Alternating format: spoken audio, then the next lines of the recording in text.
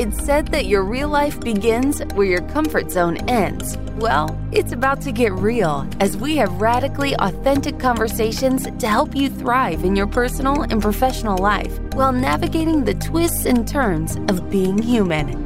Buckle up, because This Might Get Uncomfortable starts right now with Whitney Lauritsen.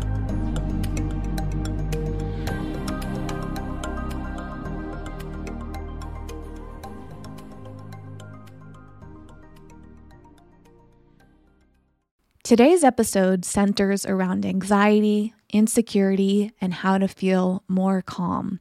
One of the top sources of stress is money, so we'd like to introduce you to our sponsor, SimplyCodes. This online tool helps you easily save money on the things you need and the things that you want in life. The SimplyCodes browser extension and iOS app shows you verified deals at your favorite online stores. Check it out at simplycodes.com/wellevator.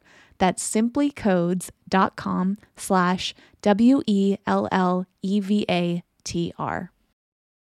Our guest today is someone that we've mentioned and actually dedicated some previous episodes of This Might Get Uncomfortable to in the past.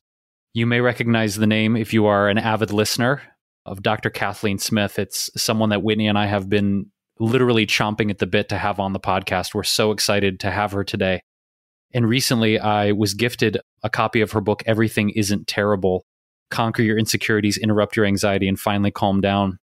And I have to admit that I have been feeling anxiety all morning for this episode, because as I've been going through the book and I have been reading through these chapters and how many different subjects and areas of life that are covered, from dating to family to relationships to religion to social media.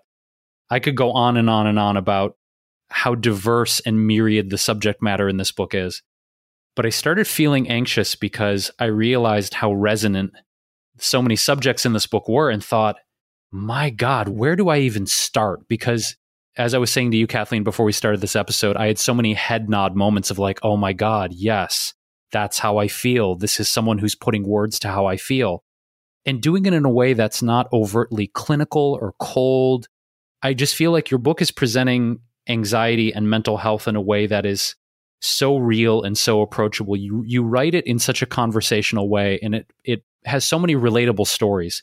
So I don't know that I have a specific jump off point, other than I've been feeling really freaking anxious to start this episode, because it feels like I'm not quite sure where to start. So I think just thanking you for writing this in a way that has been so resonant for me, and sharing these stories that are so relatable, has at once made me feel seen and acknowledged without us even meeting, but again, has also made me be like, I don't know what to bring up first. So I guess just welcome and thank you for being here and fulfilling a dream for me and Whitney of finally having you on the podcast. Well, thank you both so much for having me. I'm so excited to talk about this stuff in a non-clinical way with you, as you said.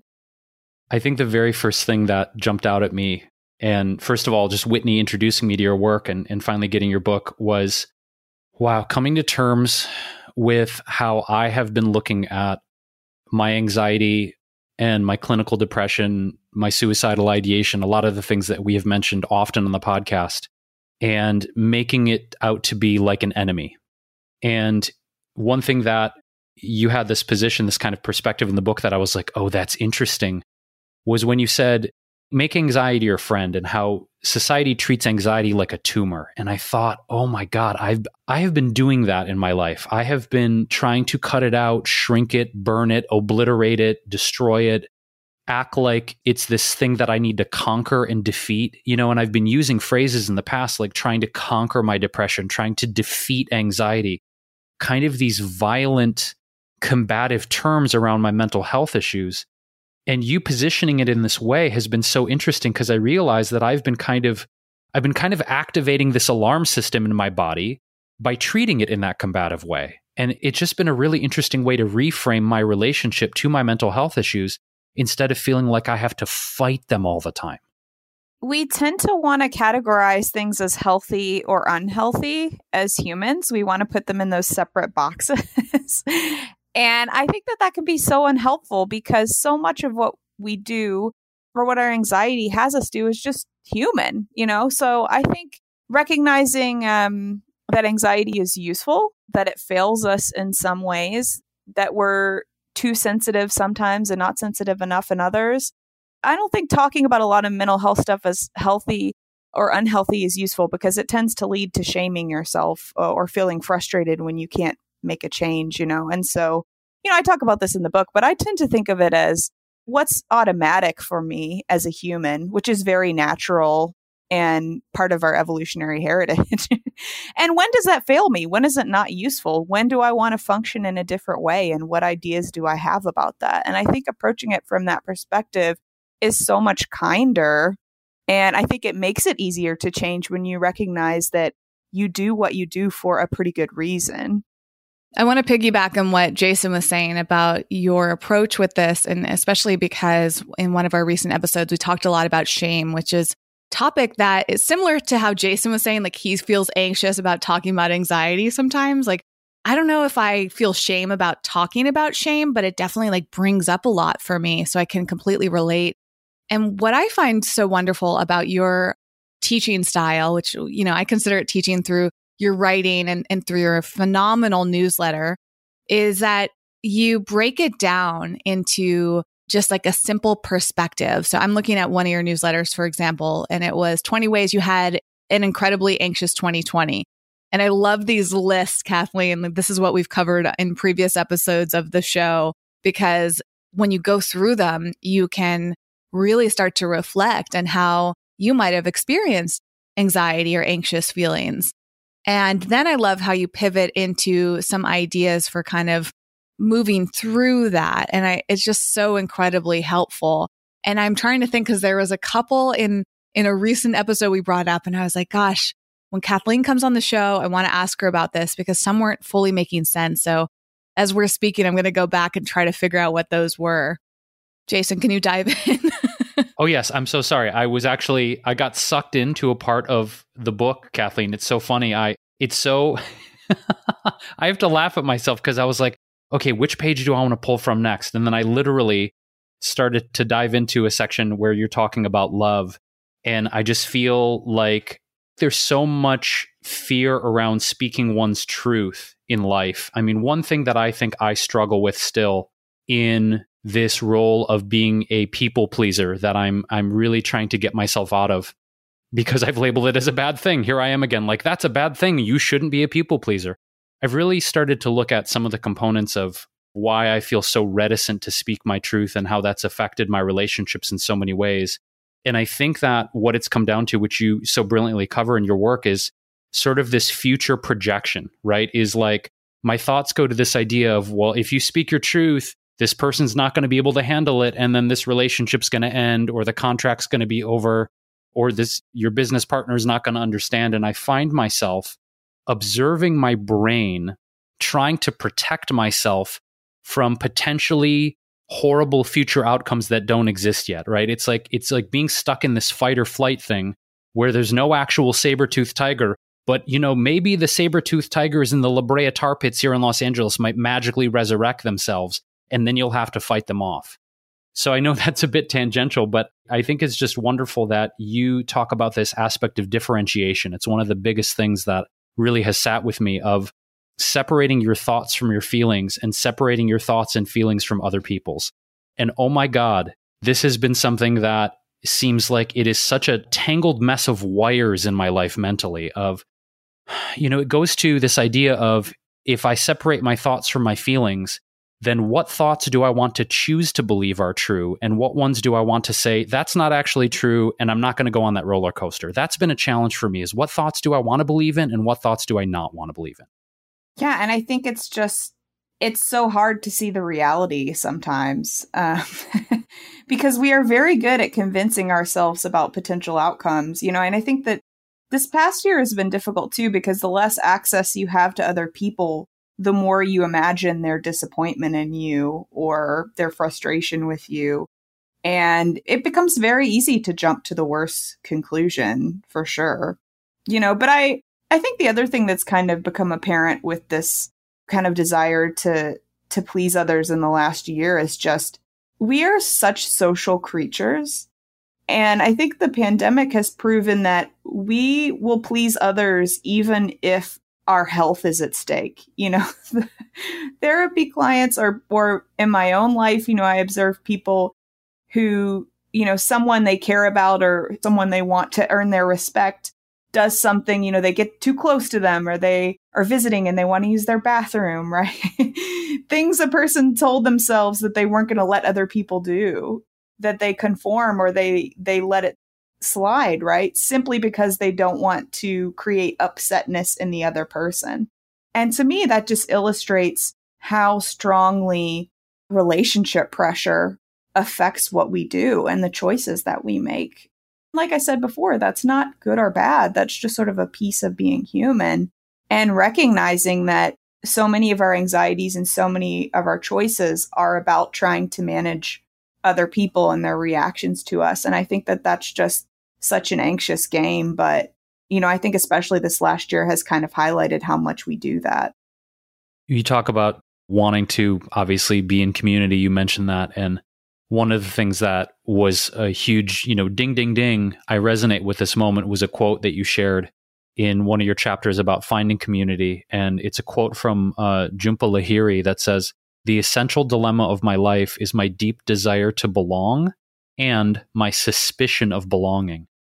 And that it hit me like a ton of bricks, because I've been discussing so much, not only with Whitney here on the podcast, but with close friends of mine, how I have this seemingly diametric opposition in my heart that I miss getting together with friends at parties. I miss having, these tight circles of gatherings, say at my house. I miss playing music shows or going to music shows. I miss these aspects of community. And at the same time, I'm starting to feel so much anxiety, sort of this idea of reintegrating into the world and having these type of experiences. And you mentioned something about avoidance of community is your anxiety wearing the mask of self-denial. And again, it's just like, damn, I'm wondering if how the isolation and rumination in my head, especially during quarantine and COVID, I've spent so much time on my own. I'm very much an extroverted person. Whitney's the introvert in our partnership, or I'm definitely the extrovert. But I have felt myself pivoting into more of an introverted stance, because when I'm even around even a semi-large group of people, even at the grocery store, I start to feel really, really anxious about it. So it's this really strange thing that you hit on the head in this chapter of, I want to be around people and I want belonging and I want community, but I find myself being really freaked out by it right now.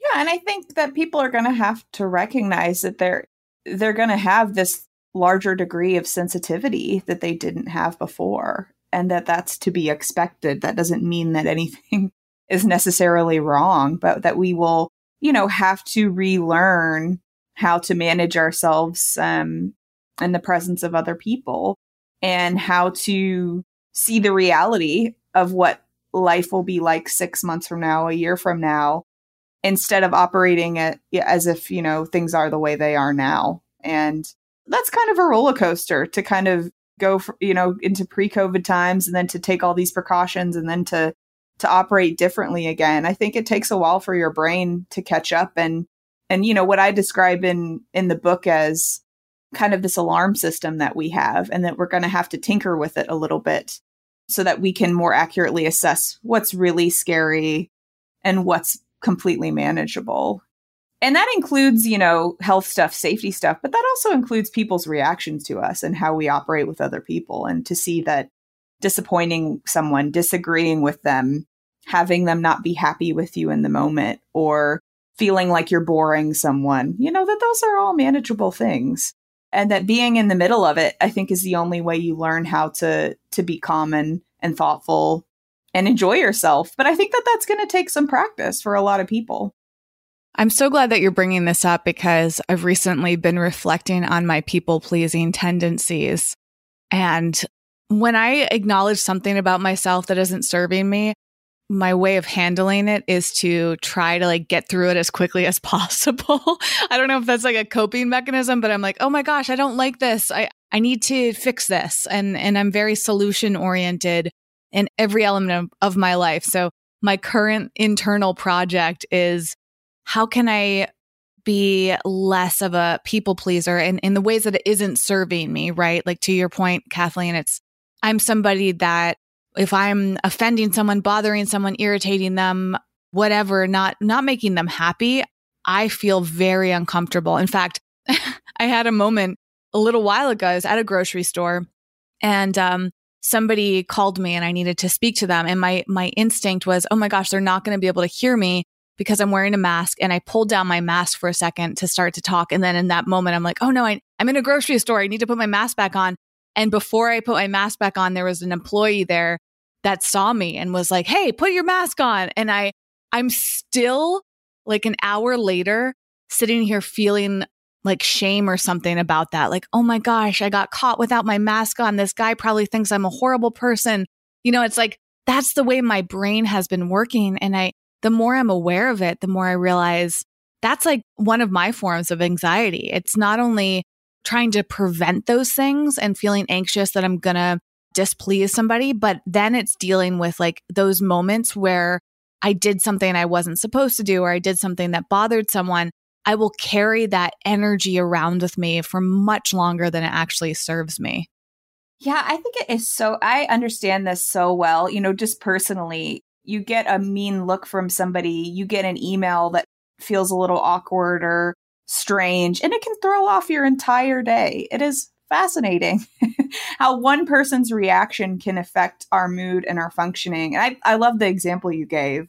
And, like I said before, it's not good or bad. It's just useful to recognize the power that other people have on our functioning. And to me, the goal is not to be a robot or to never be affected by it. But if you think of it as kind of a roller coaster, and can you sort of lower the steepness of the curve, you know, that maybe I get a scary email from my boss, or a relative gives me a call and we kind of argue a little bit. And it makes me feel anxious or upset a little bit, but I'm still able to function that day and be responsible for myself and kind of do what I need to do to manage that anxiety. But I think it's something that everybody deals with. You know, I had a conversation with a client recently who they were talking about, you know, when you, and we're not obviously going to restaurants now, but when you recommend a restaurant to some friends, or you take your family to a restaurant and you need to ask them about 5 times whether they like the food, right? That how much we want to make sure everyone is happy with our choices. And we talked about, well, you know, that could be a goal for you this year, to have a pleasant meal with people, even if they're not enjoying the food, or to disappoint people on your path towards living the life you want to lead. I think that's a great goal to have, and a really hard one. It's so relatable. I mean, that example too, Kathleen, because I'm that person that if I host a party or if I bring someone to the movies, for some reason that came to mind, like these times where like, yeah, I'm creating an experience for someone or introducing something to someone. I really want to get feedback and I'm hoping that it's good feedback. And I also find myself having trouble enjoying experiences like that, because if I hear that, like, or I find out somehow they signal to me that somebody is not enjoying something, I want to be able to fix it. Going back to what I said earlier, like that's, I think, a coping mechanism for me is if I can just get the right feedback, then I can fix it and make that person happier soon enough. And that's a relatively new realization for me. It's taken me a long time to get to that place. And that's why conversations like this are so incredibly helpful, because it seems obvious to me now, but it wasn't obvious until I had some conversations that led up to that realization about myself. And now I have the opportunity to reflect on it and think like, okay, is it serving me to live that way or not? And to your point, Kathleen, it's not really about getting rid of it and never feeling anxious and never like exhibiting that behavior, but maybe it's minimizing it, reducing it, or like not putting so much emotional weight on it. Yeah, I think that's an excellent goal for anybody, because I've never met a human, maybe you'd have to be a sociopath or something, but who isn't affected by those moments. But the thing is, you know, that's trying to manage other people, you know, and I think that stepping back and letting people be in charge of themselves, letting them say thank you or share what they think about the restaurant or the movie, you know, that's, people tend to enjoy themselves more, and they don't tend they tend to not like being asked, are you having fun? Is the food good? What do you think? Right? That causes more anxiety, I think, in the short term. But I think of that as a type of overfunctioning, to try and manage the emotions and the thoughts of others. And, we waste so much time and energy doing that. And I think, just having the goal of letting other people be in charge of themselves is a hard thing to do, but it's just so valuable in the long run. Yeah. Oh, just hearing you say that is really helpful to me. And I think it stems out of was I feeling over controlled, and then using that pattern for myself, oh, this is how you function in the world. You try to control people, you try to manage them, if you look at so much of my life, it is about leadership and management. And so it's that aids me in some ways, but in other ways it doesn't. I think mostly in the personal sense, I've definitely irritated my fair share of people by asking them hey, are you liking this? And wanting their feedback. Jason's probably one of them. But this leads me into something else that I remembered I wanted to speak with you about today, Kathleen, which is about pseudo self boosters. And we did a whole episode about this thanks to your amazing newsletter. And in that, we recognized that we didn't fully understand what pseudo self meant. In fact, in the episode, Jason asked, is that a euphemism for ego? And I would love to hear you talk more about what is the pseudo self and how does that play into the work that you do? Yeah, so this is very related to what we've just been talking about. For all the listeners, this is all Bowen theory. This is the psychotherapy theory that I was trained in. And this guy, Dr. Murray Bowen, he was a psychiatrist, and he kind of had this theory that you couldn't really tell how mature a person was just by observing them.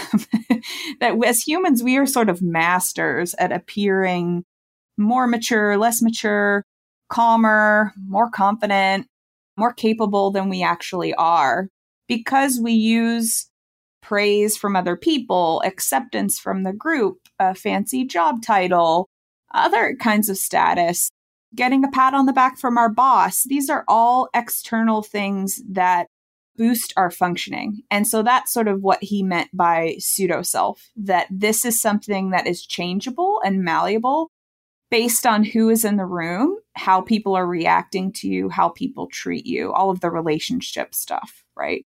And that what's sort of at the core, which is what he called sort of the solid self or the basic self, was your actual functioning, what you were able to do, what you actually believed in and valued. And that wasn't negotiable based on who's in the room or how people are treating you. And so pseudo self isn't a bad thing. But what I often find with my therapy clients, I work in Washington, D.C., and humans are pretty similar in a lot of ways, but there are a lot of people in DC who take a lot of pride and get a lot of pseudo self boost from their job title or the work that they're doing, and I work with a lot of people who they lose their job or they get a boss who's terrible, and all of a sudden they're depressed. They can't do work, as well as they used to. And they recognize that their functioning has sort of been propped up by all of these external things. And they need to learn how to evaluate themselves objectively, or as objectively as they can, without relying on that praise or that approval, because they're not always going to get it. And I think the more that you can learn to do that, the better off you are. And I think that goes back to kind of making that roller coaster less steep when you have a bad day, when you have a bad boss, when somebody sends you a mean email. So I think that's kind of the simplest definition of it. What comes up for me in you describing the pseudo self, Kathleen, is how many layers of conditioning that we have a chance to look at as adults. A mentor of mine once said that he believed most human beings were just children in adult bodies with technical educations. And I said, what do you mean by that? He said, well, it just feels like there's a lot of conditioning and coping mechanisms and behavioral patterns that we co-opt as children for survival that we bring into adulthood that don't necessarily serve us anymore as trying to be functioning, mature, self-assertive adults. And when you talk about these, it makes me reflect on when Whitney brought up people pleasing.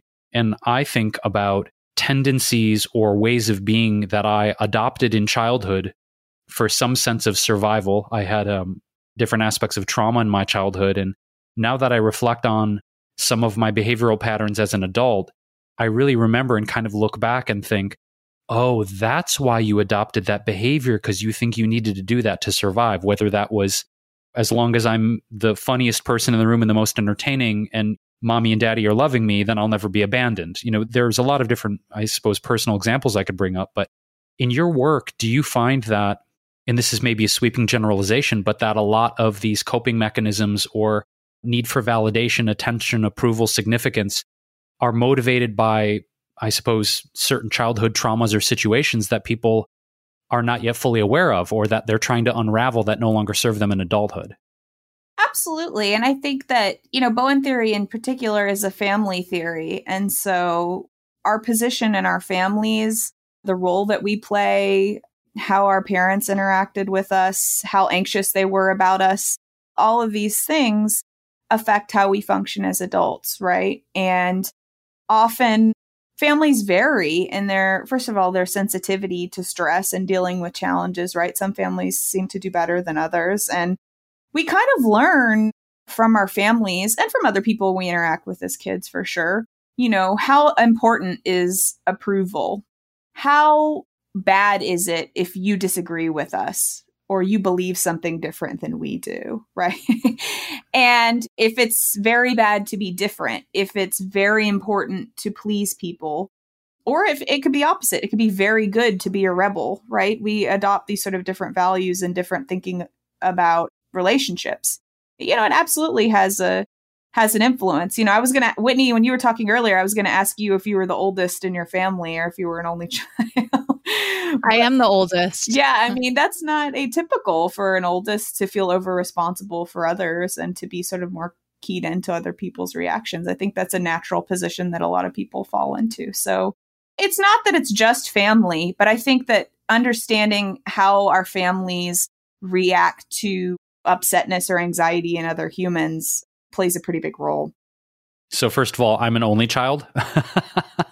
And I think that one thing that I've observed in adulthood that in the midst of this conversation was sort of a connection piece that I'm not sure I fully ever put together, was this tendency that I've observed as an adult to want to be a peacekeeper, so to speak, whereas I realized at one point as an adult that not all of my friends were going to like each other or get along. I have, I suppose, sort of these compartments of friend groups that are because of different interests or hobbies or my professional career or my family. And for a long time, I sort of had this belief system that everyone had to get along, or moreover, everyone had to like each other. That was important to me. I want everyone to like each other. But as I've gotten older, I realize that people sometimes just don't like each other. I can love all of these people in my life and care for them deeply. But I've realized that I have taken on a role of trying to be the peacekeeper and try and make sure that everyone likes each other. And if I go back to my childhood and sort of the disillusion of my parents' relationship, I remember in that context being very young and thinking, I need to be the peacekeeper. I need to be the one keeping peace in the household. How can I dissolve the anger, the tension, the violence, and trying to do that as a child? And realizing as an adult to try and do that is kind of, it's crazy making for me, because it's way too much to take on energetically to try and say like, oh, is Mary getting along with Susie, and is Susie get along with Amy, and does Amy like Todd? And no, they don't like each other. Shit, how can I fix this? But realizing I don't have to fix it. But that's very, very much a carryover from childhood when thinking I have to keep the peace, I have to fix this, I have to make everything okay. And my God, is it so tiring to try and do that now? Yeah, and I think that goes back to what we said earlier about, that's not a good or a bad behavior. It's just a way that you learn to manage the tension for better or worse. And sometimes it works really well, sometimes it doesn't. But what is the cost of always assuming that position in your relationships? It's exhausting. I'd imagine it's anxiety producing. You divert a lot of energy towards managing things you can't really manage, and being able to kind of claim back some of that energy and also just sit with the uncomfortableness of people not liking each other is a great skill to have. Yeah, this comes up too. Whitney, you might laugh at this one, is when I have started dating a new person in my life, and then family and friends want to weigh in on their assessment of that person and sort of the energetics of the romantic relationship.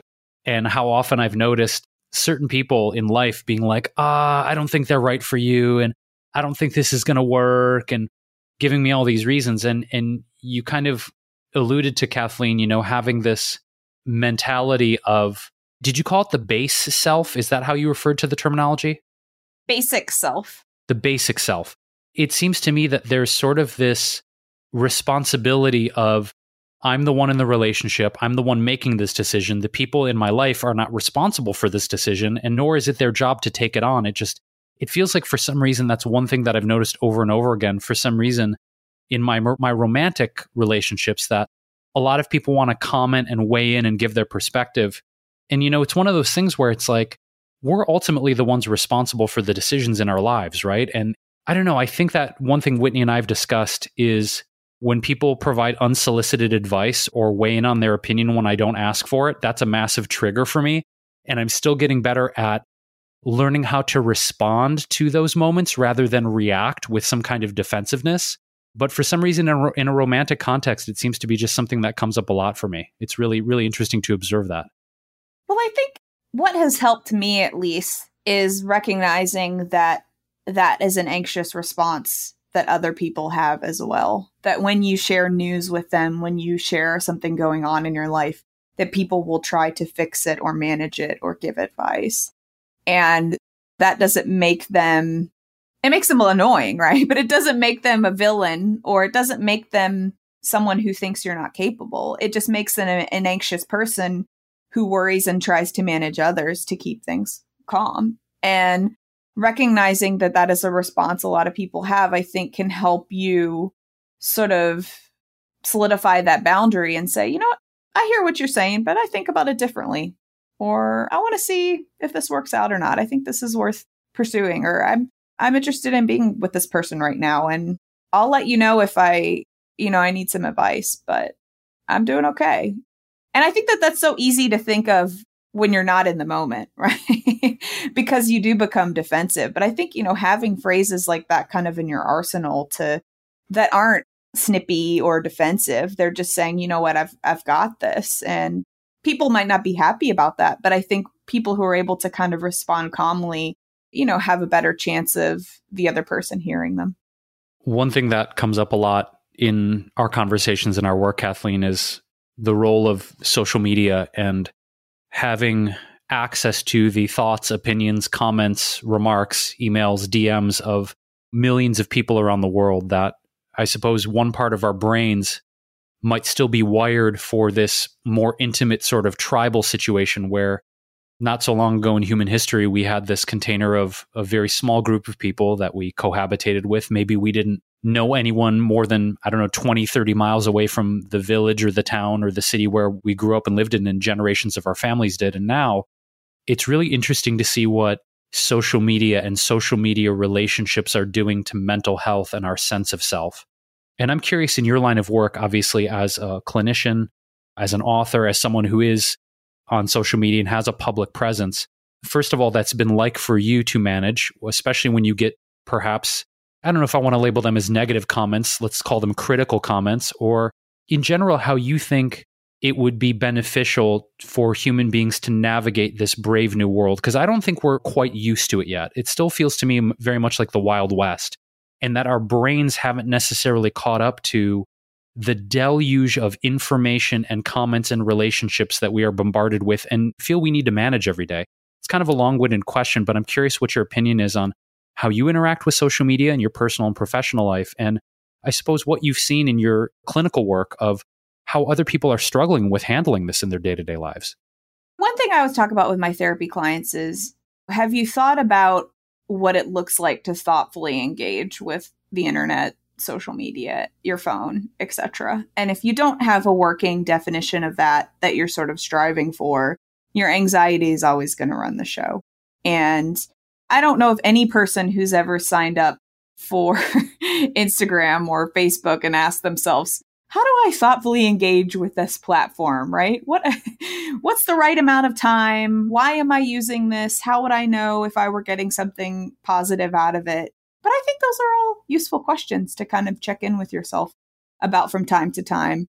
For me personally, the barometer I use is what we talked about earlier with that bounce back time of how quickly I can recover after I get a mean tweet or a mean email. And I have a long way to go, but I have noticed progress. I'm thinking of one example. This isn't social media, but I think it was right at the beginning of the pandemic. I send out a newsletter every now and then, and it's free. And at the end, I always say, here's, if you're interested in more, here's my book, you can buy it. And I got an email from this guy who was saying, you're a terrible person. How dare you try and profit off of people's suffering? It was wild. I was able to read that. And of course, it made me feel not great at first. But then I thought, wow, people are really anxious right now. And I could just sort of see this guy's reactivity as just a sign of kind of what was going on. And I was able to kind of take it less personally. And I think, that objectivity isn't always easy to access, but just recognizing and seeing people's behaviors, like I said before, as anxious responses, and then asking myself, well, what do I think is my best way to respond? And again, it goes back to that reacting versus responding. And sometimes I think that means not replying. Sometimes it means I need to share my thinking a little bit more with this person.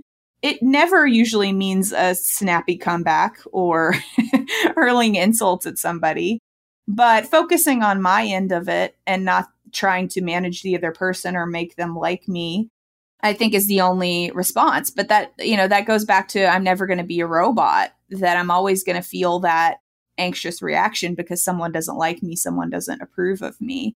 But I think it's great practice. And if I can think of that as, oh, here's another opportunity for me to manage my anxiety and to get back focused on what I think is going to be a good day or what I need to do in the situation. It sounds terrible, but I don't know any other way to get better at it than to just be in the middle of it.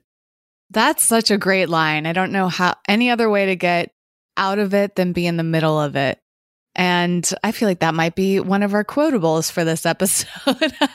This topic really hits close to home for me and Jason. And we actually did it at least one episode, I think two, maybe right at the top of my head, discussing our responses to really intense emails or messages we've received. And a third just came to mind. So this has come up a lot on our podcast.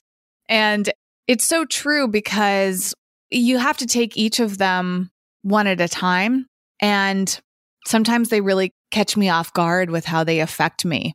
And I love that perspective of recognizing that this is an anxious time for us collectively, but really trying to do our best to understand where this person may be coming from.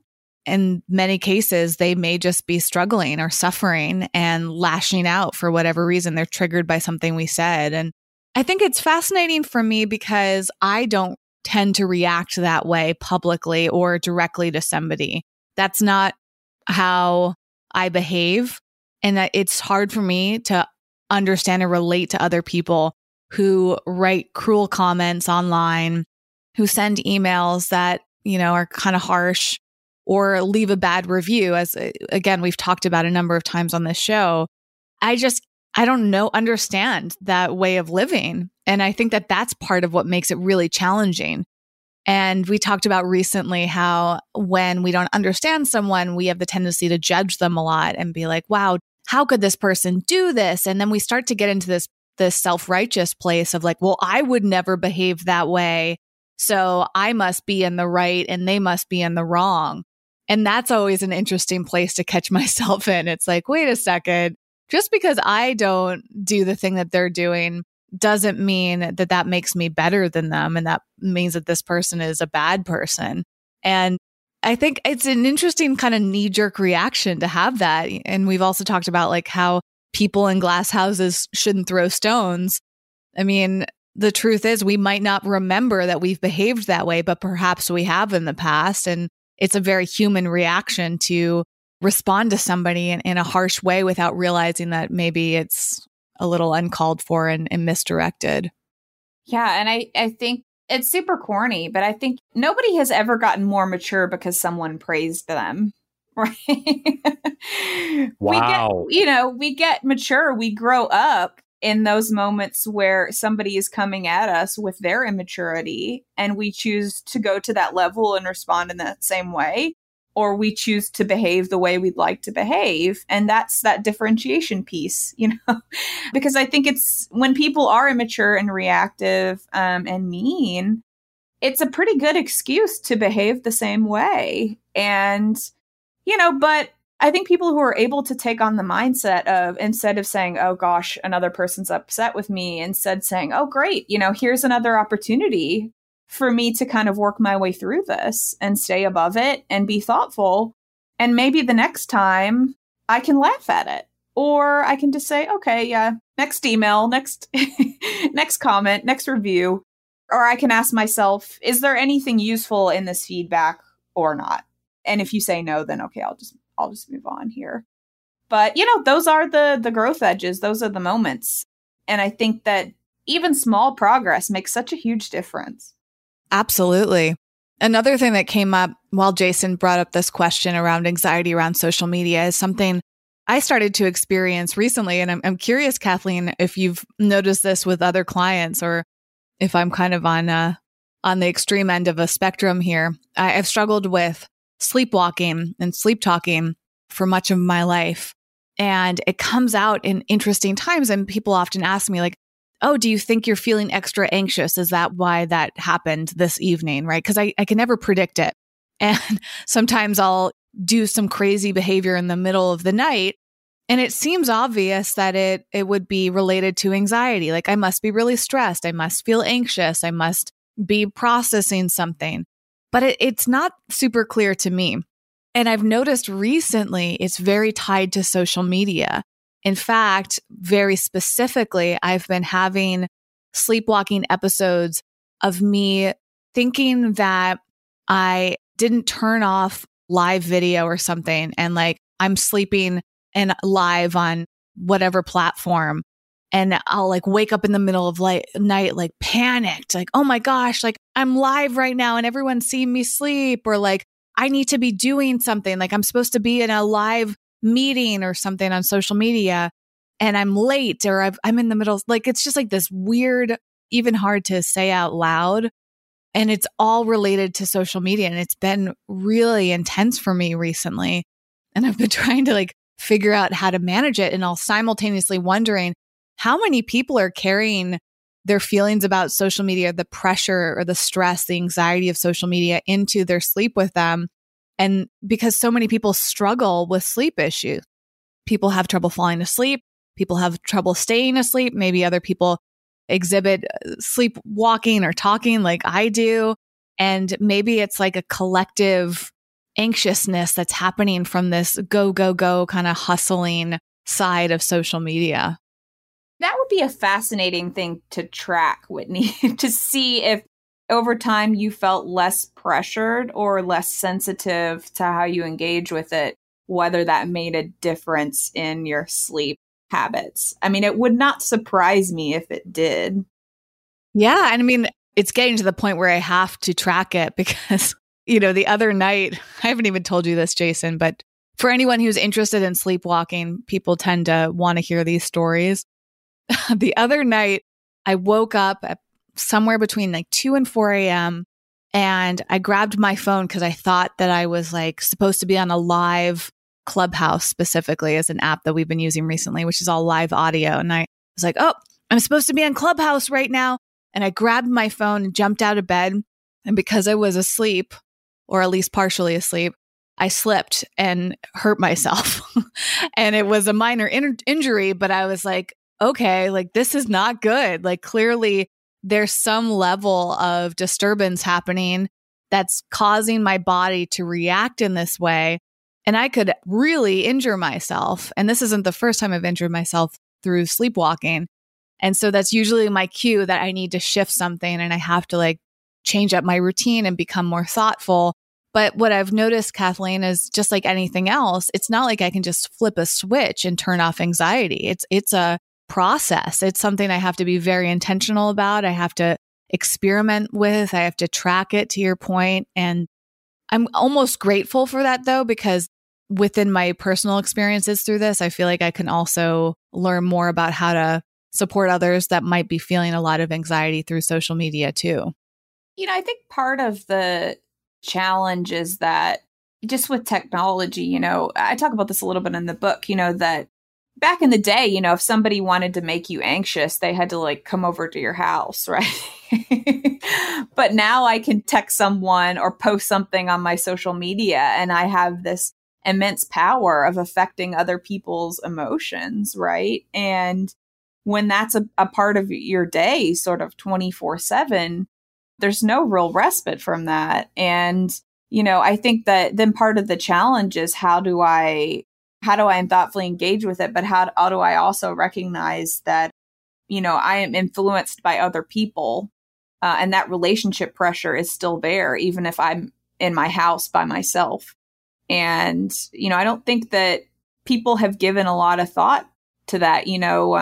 There's this famous quote by a biologist, E.O. Wilson. I'm going to butcher it, but he said something like, we have these sort of ancient emotions or primordial emotions and godlike technology, and that the combination of the two, it can be quite dangerous. That hits so hard. It feels like we have these things at our behest now, and yet we are still reacting in such primitive ways. And it's fascinating. It's just fascinating to think about what technology is going to do to us. I mean, as a tangent, there's certain theories.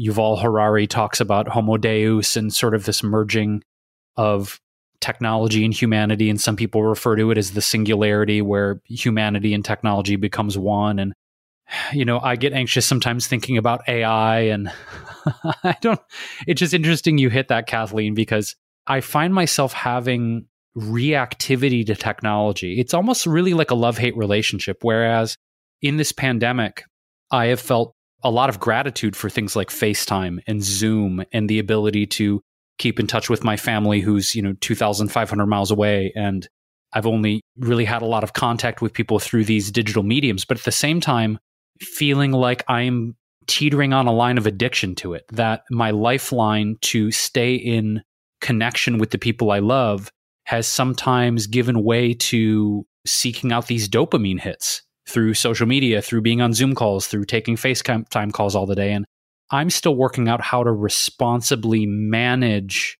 the possibility of being addicted to these devices whilst acknowledging I have a deep desire to stay connected with the people that I love. It's a conflict for me because I don't want to be addicted to devices, but I do want to stay connected to the people I care about.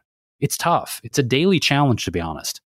It is a challenge, especially when they're designed to have you be addicted. And is there a thoughtful way to beat the algorithm, or do you just throw your hands up and say, I can't do this? I think that's something that sort of has yet to be determined. But, I think of people in my own life, and I think that there are examples. There are people I know who engage with technology, their phones, social media thoughtfully. I think that there are examples of it. And whether that's having conversations with those people or just observing their behaviors and how they use them and seeing if you can kind of glean some from wisdom from that. So I'm hopeful. I feel like it can be done, but I think it becomes more challenging every year as the technology gets more complex. Yeah, for sure. And that kind of reminds me of something I saw on TikTok today that I thought was really fascinating. This girl went and made a video about how she's going to stop using social media for the next 3 months so that she can focus on working on herself. And it's the only video she has in her account. It has received 6 million views, and she now has 1 million followers because everybody is waiting to see what happens when she comes back from social media and what her life is like after taking that break. And I just thought, wow, that's so fascinating, and it seems like she means it. She said, after I post this video, I'm deleting TikTok, not meaning deleting her account, but keeping her account up so that she can come back to it, but deleting it from her phone so that she's not going to use it.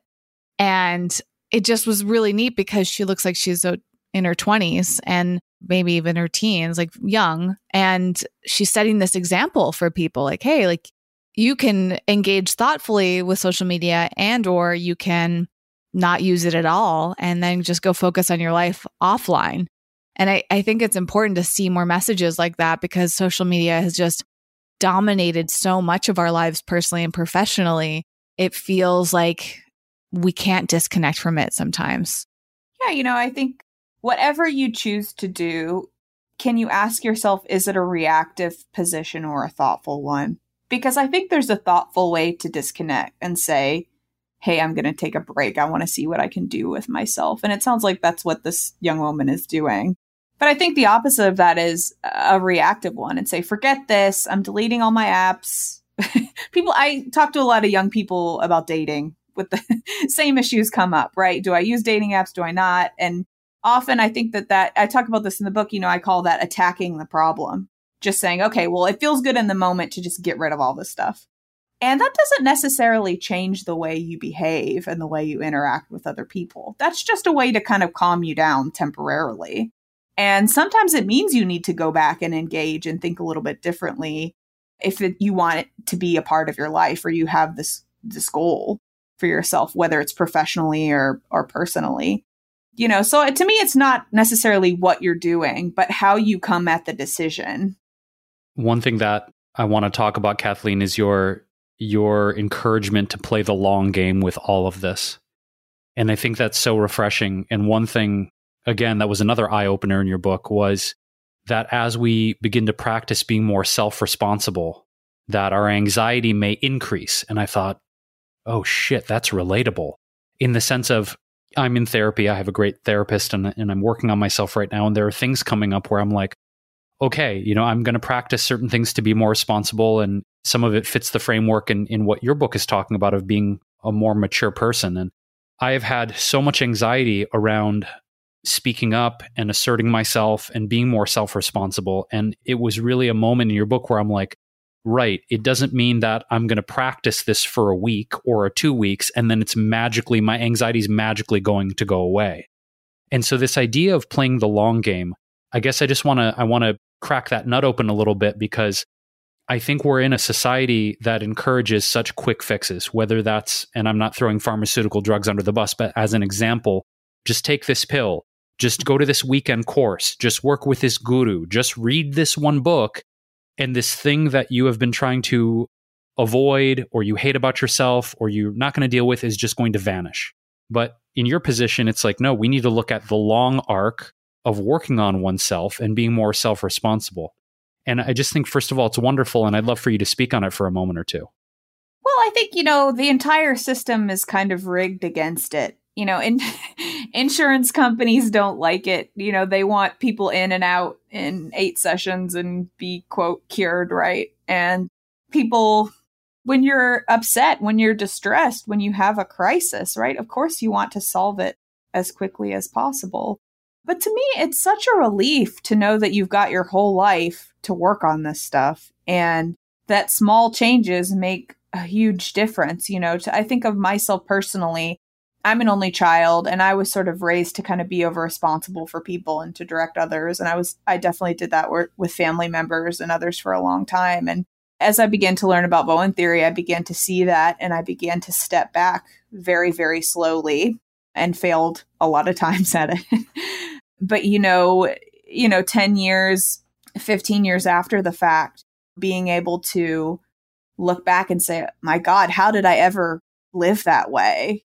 And I don't think I'm a particularly mature or enlightened person, quite the opposite. But I am able to see how paying attention to it and observing it and being curious about it and trying to do something differently, maybe 10% of the time, it's up. And also being able to talk to other people who've been working on themselves in their relationships and are not so hard on themselves and can find some humor in it, I think just is a huge relief. And that doesn't mean you need to pay for expensive therapy for 30 years. I think it just means you need to keep being curious about yourself and use the part of your brain that solves problems and asks questions instead of the part that's just freaking out all the time or assuming the worst.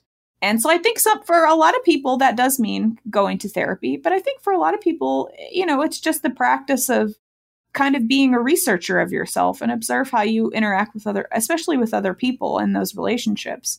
And, I think that curiosity is contagious and it can make a big difference in the long run. So to me, that's sort of what it means to play the long game. One comment you made, Kathleen, that brought me some ease when you said, I'm not a particularly mature person. And I think one thing that Whitney and I have talked about is that we have both of us have this it's not a secret because we've talked about it, but it's this dream that we've had of maybe we just both want to become therapists. And we have a couple of close friends that are wonderful therapists, and you're here with us today. And it's something that I have thought about holding myself back from the idea of pursuing that, because I have all these psychoses I'm working through, and I'm this anxious person, and I'm this depressed person, and I'm working through all of my bullshit and my trauma and my belief systems. And I think in some ways I've used that as an excuse to maybe not even investigate the idea of going and getting my master's or my doctorate and becoming a therapist, because it does interest me, and as well it does Whitney. And I'm curious if that ever comes up for you, Whitney, but sometimes I feel like, how am I going to help anyone when I'm so screwed up? And it's a really judgmental thing to say about myself, but I just feel like that innocuous little comment you shared, Kathleen, was like, oh yeah, Kathleen doesn't have it fully together too. That's a good reminder. She's a human too, and she's doing great work and helping people and supporting people. And I don't know, I felt the need to just thank you for that comment and for being so real with that, because it's made me reflect on how I've held myself back from potentially pursuing this new career field, because I'm like, you can't do that. You're too screwed up. Well, I think therapists have a natural curiosity. And if you're curious about yourself and you're curious about other people, I think that's the mindset that counts. You guys mentioned all the lists in my newsletter you think that are great because they're so relatable. Well, those are easy for me to make because I just ask myself, what did I do this week that I wasn't proud of? I'm using myself as the example most of the time, but I'm able to kind of be objective about it and not be so hard on myself about it. And, that's what makes the difference. It's not so much my behavior as it is my reaction to it or my response to it. So, I think a lot of people are drawn to the helping professions or to the mental health field because they feel like they've had some challenges in the past, but they want to keep talking about it, and they don't like small talk very much. They want to get right to the heart of things because they have that curiosity. Yeah, I can dig it. And, who knows, maybe it will be something that Whitney and I decide to dig in a little bit more. As I mentioned, we have some really great close friends that are specialized in different forms of psychotherapy. And it's something that, whether we decide to pursue it career-wise or not, it's always going to be such a fundamental part, I think, of this podcast here. And Kathleen, it's just been a fantastic and wonderful exploration with you. And for the listener, if you are wanting to take a deeper dive into Kathleen's wonderful work, we have mentioned her phenomenal book, Everything Isn't Terrible. It's something that I am just so joyful with because you have so many great references to the Star Wars prequels, and you mentioned Point Break and Keanu Reeves, and it's written with such a lighthearted approach that I feel like I'm sitting down with a friend who speaks my language. So for you, dear listener, if you enjoy someone who goes deep into the psychology of anxiety, insecurities, and calming down, and also has some killer pop culture references, you're going to dig this book. We hope you've enjoyed today's episode sponsored by Simply Codes. Their tool is one of the easiest ways to save money when you make your next online purchase. All you have to do is visit simplycodes.com/wellevator and install the extension on your web browser and or your Apple devices. Next time you visit a store's website, click the Simply Codes logo to see the best deals available, then copy and paste that code into the discount section at checkout. We'd love to hear what you save on next, so send us a message to share the best deal you found with Simply Codes. Again, that's simplycodes.com/wellevator, WELLEVATR. We will link to that book in the show notes for this episode at our website. It's wellevator.com. That's spelled WELLEVATR.com. Click on the podcast section. It will take you to the transcript and the show notes for this episode, where we will have a link to Kathleen's website, her book, and all of the references that we mentioned in this episode for you to continue your life experiments in mental health, emotional wellness, and becoming a more self-aware human being. So, Kathleen, we just appreciate you getting deep with us and sharing more of your story and your work. And it's been such a pleasure having you. It's been months and months in the making. And so I feel a deep sense of satisfaction just having you here. Thank you so much for being with us. Thank you both. It's been great.